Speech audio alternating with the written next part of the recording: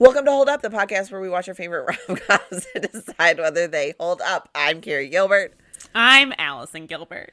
And this is our mini-sode about Evvie Drake Starts Over, and we are discussing the third piece, Spring. Spring. A season we desperately wish it was. I saw snow today and started crying. My seasonal affective disorder is going great.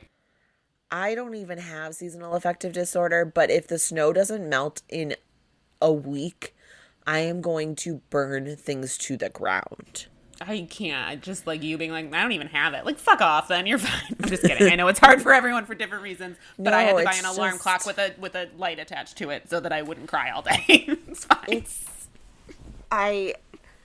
First of all, two things are happening. First, this is my first winter back in Chicago, and same. And you lived in Cincinnati, and I lived in Los Angeles. I miss Los Angeles. And Cincinnati is like not that different, but it's just different enough. Like it's just like a little more temperate, and like the light lasts a little bit longer. It's just a little bit better. But the other thing is like we're not fucking doing anything. And I can't push a stroller in the goddamn fucking snow. No, I tried the other day because I just like needed to get out of the house, and they needed to get out of the house. So I was like, we're doing it, and then I just walked around the park because I didn't want to go that far. Anyway, I will say since I'm not going anywhere, it's nice to not dig my car out. Yeah, I don't have that. You come here, so you don't have that problem. Anyway, all right. So spring.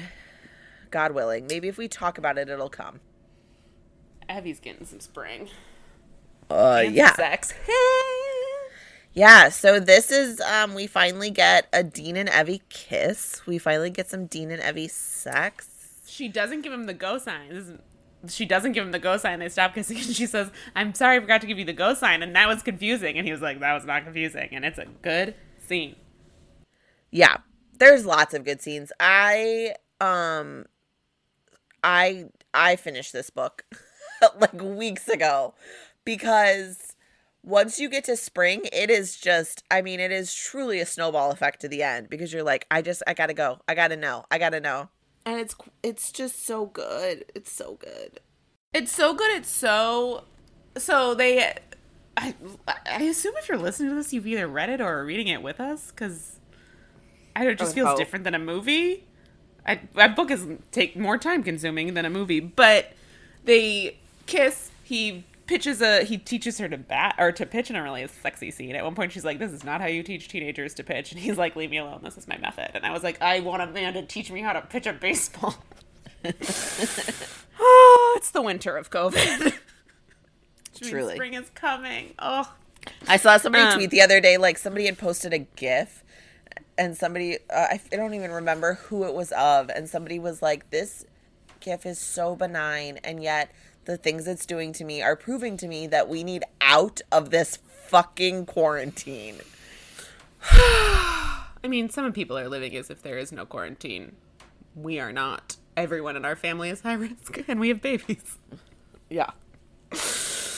Mom, side note, digression. Mom today was like, are you okay going to Carrie and Jeff's for the Super Bowl? And I was like, why would I not? Like, where else would we go?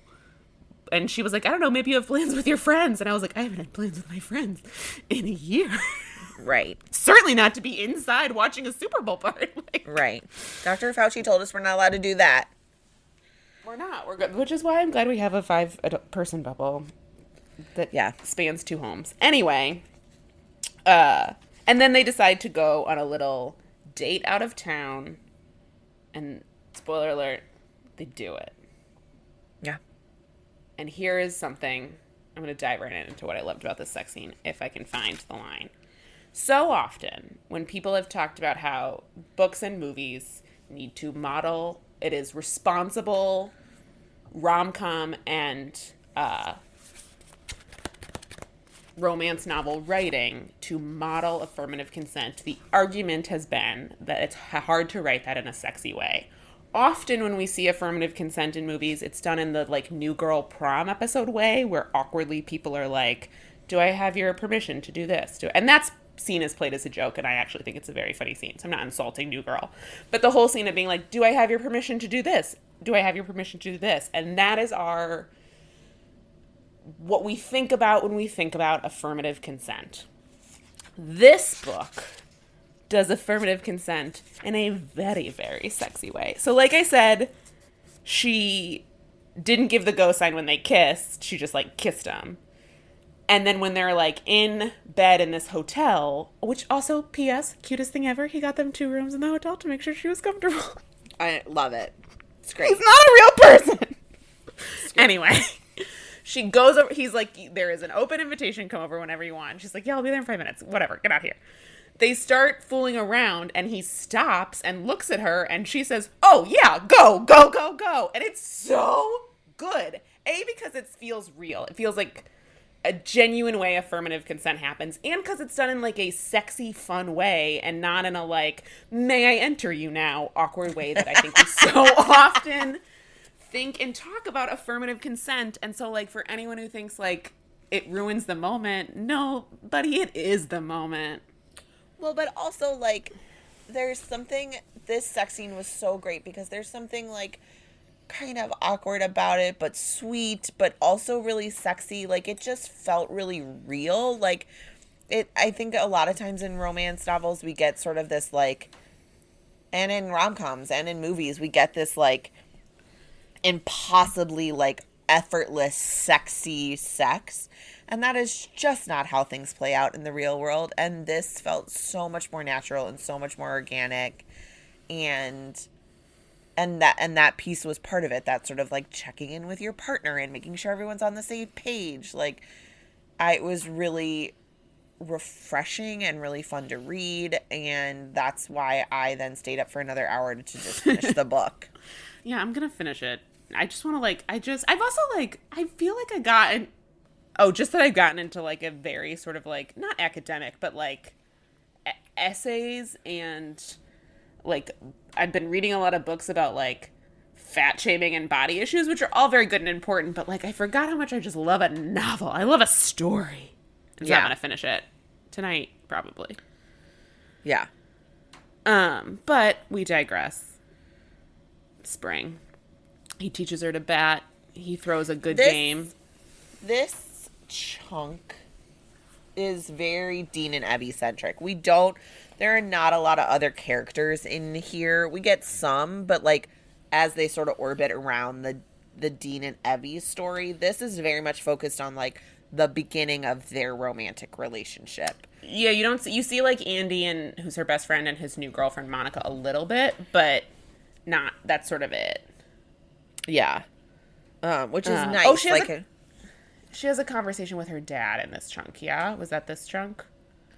She, like, brings her dad chowder, and they talk about why her mom left, and it's sort of I really like her relationship with her dad, and sort of, like, he was the parent that stayed, but he's also, like, a dad, and sort of the, like, not the most emotionally available, but also, like, he was the parent that stayed. Yeah. And so there's a sweet scene of her being, like, of her just, like, trying to suss that out. It's her coming to terms with, like, she's a fixer because her mom left and she had to, you know, take care of her dad, but also, like, they took care of each other, and it's a good, like, I think this book has a thing of, like, Evvie fixing Dean, and what it actually is, and what we'll find out when I reread and you talk about the last chunk, is that, like, it's a story about Evvie healing herself and realizing that, like, you can't fix other people. We are all our own responsibility. And her relationship with her dad really mirrors that in a lovely way. Yeah. Yes, I think that's all true. The other thing that I really like about this book, and I've talked about this previously, but in the Dean and Evvie relationship, there's not a lot of, like, hidden drama or hidden baggage. I think we get they're upfront. That we get some of that, like, the sort of, like, repressed feelings and things left unsaid in the Evvie and Andy relationship, which is really kind of interesting that we're doing it there as opposed to in the primary romantic relationship, because in the Evvie and Dean relationship,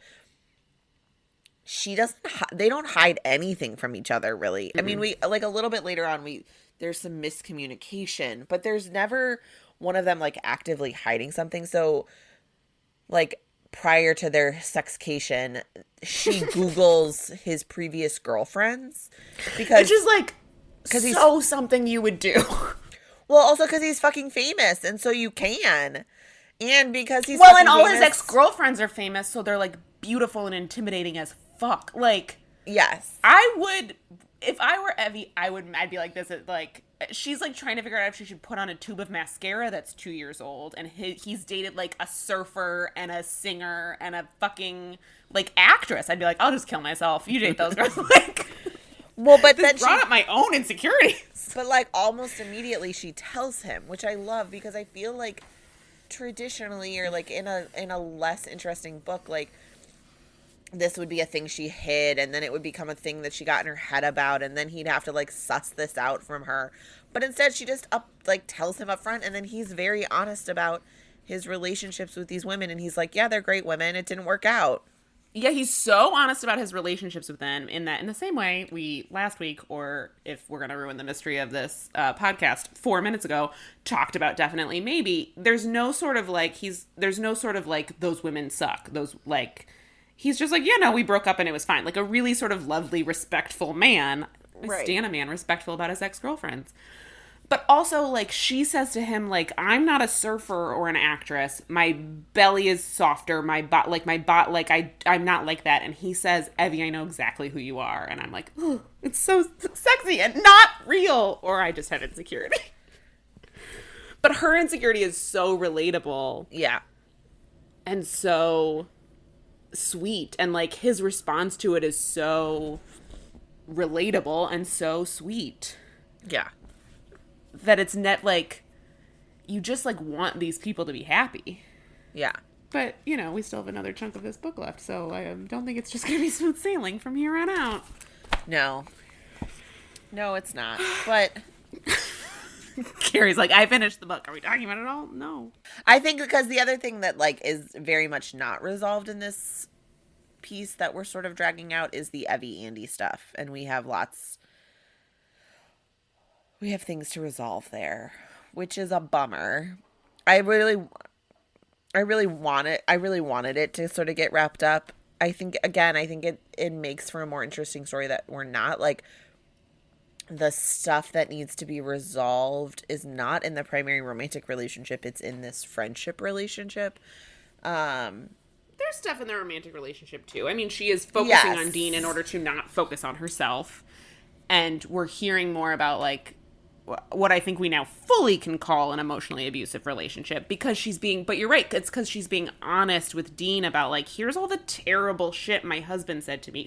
There's this lovely sequence where she's explaining how she decided to leave. And it's like one night where he said he was going to bring home pizza and then didn't. And she was just like, hey, where's the pizza? And he completely gaslights her and is like, I didn't say that, and also you sit around all day, I'm a doctor, you get the pizza. And she's like, look, I could have gotten the pizza, but you said you were bringing it home. Like, right. And then that night, what a weird thing to, like, lie about and, like, gaslight about. Right, like, what an absolutely insane thing that I would lie about. And then her that night just being like, what if I drove away and never come back? And then that snowballs into, like, what would I do? And her plan sort of gradually developing before ultimately deciding to leave him. And it's just, I've never been married. I've never left a husband. But I think when you decide to end a relationship, in books and movies, it's so often portrayed as, like, someone does one thing and then you're like, this isn't right. And what it actually is like a series of things where you're like, what if I wasn't with this person anymore? What would I do? And you gradually decide to leave them. And that's written, and the way she explains it to Dean is really honest. But you get this idea that, like, there's things left that Evvie has to work through before... Right. Because she was emotionally abused for however long. Right. And basically told she wasn't good enough. So, of course, she's going to look at actresses on the internet and be like, why are you dating me when you could be dating them? Yes, but also you could be the most confident woman in the world, and if you suddenly started dating a famous baseball player, you would 100% be intimidated by the hot actress he used to date. Yes! I'm intimidated by imagining that's happened to me. Like, I'll just die. Just go date an actress. Oh, there's this great... where she's, like, getting ready I just underlined this line because I just think it's such good writing. She's getting ready to like go on this sexcation with him, and you see like she's asked Andy's new girlfriend, sworn her to secrecy, and asked her wishing to buy like cute underwear. Which like when we know you're gonna have sex, you plan your underwear, and then when you get into situations where you didn't know you're gonna have sex and you couldn't plan your underwear, you're immediately self-conscious about it. Is that just me? Okay. No, it's not. It's everyone. Like, oh, these are not my cutest underwear. Right. Didn't know this was happening. But you see her like shaving and like putting on old makeup. And there's this line where she's talking about her moisturizer. She's talking about like her skincare routine. She said, revitalizing was for over 30 and under 40. Anti-aging was for over 40 and under 70. And then when you were 70, you just told everyone to fuck off. Yeah, that was a really good line. Oh, I can't wait to be 70. I have been using anti-aging since I was 20. Kissing Dean was a lot like talking to him. It was easy. I like that part of the line because it's exactly what a relationship should be. Talking and kissing should be easy, and if it's not, that's not who you should be with. Well, it was easy, and it made her want to rip his clothes off. So still similar. This book is just written the way people think. Like, it's written, we get a lot of Evvie's, like, inner monologue.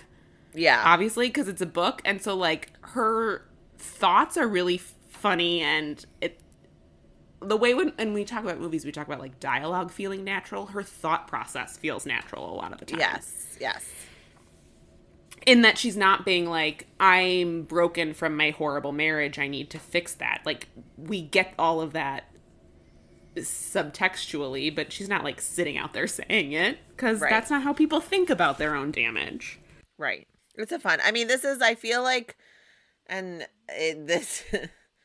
it's kind of not fair because I've read ahead, so, like, I know what's coming, but I feel like this is very much sort of, like, the calm before the storm. Like, we're going to get a lot of, like, conflict and upheaval in the sort of climax of, I mean, it's a book. In the climax of the book, we're going to get some climax. Yeah, this is the fun and games. This is the part where, like, oh, their flirting is now leading to, like, kissing and sex, and it's the beginning part of a relationship where it's all good before you start actually unpacking your shit. Right. Which makes it fun and also like, fuck, soon they're going to actually start unpacking their shit. Yep. Yeah. And it's very, very well written and sweet. And they're going to start unpacking their shit, and they're going to also have to, like, deal with the fact that they don't actually live in the same place. But, like, just move to Maine. Who would, like, at this point, I'm, again, in a basement when it gets dark at 5 p.m. in a city where there's 2 feet of snow on the ground. But I'm like, just move to the seaside town in Maine. Honestly. Why would anyone want this? Honestly. But I also understand that that's coming from a personal place I'm at right now. Is there anything you're disliking about this book? I mean, the fact that I've finished it. I'm probably going to reread the last piece before we talk about it because, A, it's been a minute. Sure. But also, the last quarter of the book was probably my favorite, which we'll talk about more when we get there. But I'm just, no. Like, there's not much I don't like about this book. It's really... I suggested this so I could reread it. And when I reread it, I reread the last chunk and then went back to the beginning. Yeah, it's just... It's a beautifully written book. It's doing a lot of things I really like in a book. I think I said when we first started talking about this book that it's just easy and joyful, and that's not to say that it's without depth, but... Yeah, I was going to say it's easy without feeling like... I hate this term. I don't like the term chicklet because I think it is often used to cheapen good writing by saying that it's for women, but... There are layers and nuance and depth to this book that I think a lot of times in sort of like the same way we talk about like great, well nuanced movies and cheap and like not cheap and rom-coms we don't love as much. The same is true in romantic literature, and this has this sort of like nuance and complexity, all while still being something you love to read and know is not going to end in like a murder suicide. Like it's light and fun while still like making you think about things, which is a hard balance to strike. And I know it's gonna have a happy ending. Like, I just, it's not like we're not gonna have some sort of like Gone Girl ending here where like no one's happy. Like there's gonna be a good ending, and I appreciate that that's what we're working toward. Right. We love a happy ending. Yeah. Particularly since I watched Promising Young Woman 2 weeks ago, and I have not been able to stop thinking about it. So this lets me read something and feel good about the ending rather than simultaneously good and terrible. Everyone please go see Promising Young Woman, but you will feel both good and terrible. So yeah, I'm really enjoying it. I'm looking forward to discussing the climax and conclusion. I'm genuinely sad. Like I will genuinely be sad to stop reading it. Yeah, I was when I was like, I can't stop reading, but I also wish I could because I want to prolong it. Yeah. But I didn't. If this ever gets made into a movie and Linda Holmes needs someone to help write the screenplay, I do have ideas. And I am a WGA union writer. It's fine. Join us next week for As Good as It Gets. Mm-hmm. Join us the week after that for the finale of Evvie Drake Starts Over. Come find us on social media and tell us what kind of bonus content minisodes you want next. We are on Instagram at hold_up_pod and on Twitter at hold_up_podcast. That'll also be in the show notes. I'm saying that so that I remind myself to put it in the show notes because I forget a lot of the time. Thank you so much. We love you. Please let the snow be melted by the time this episode comes out. Bye.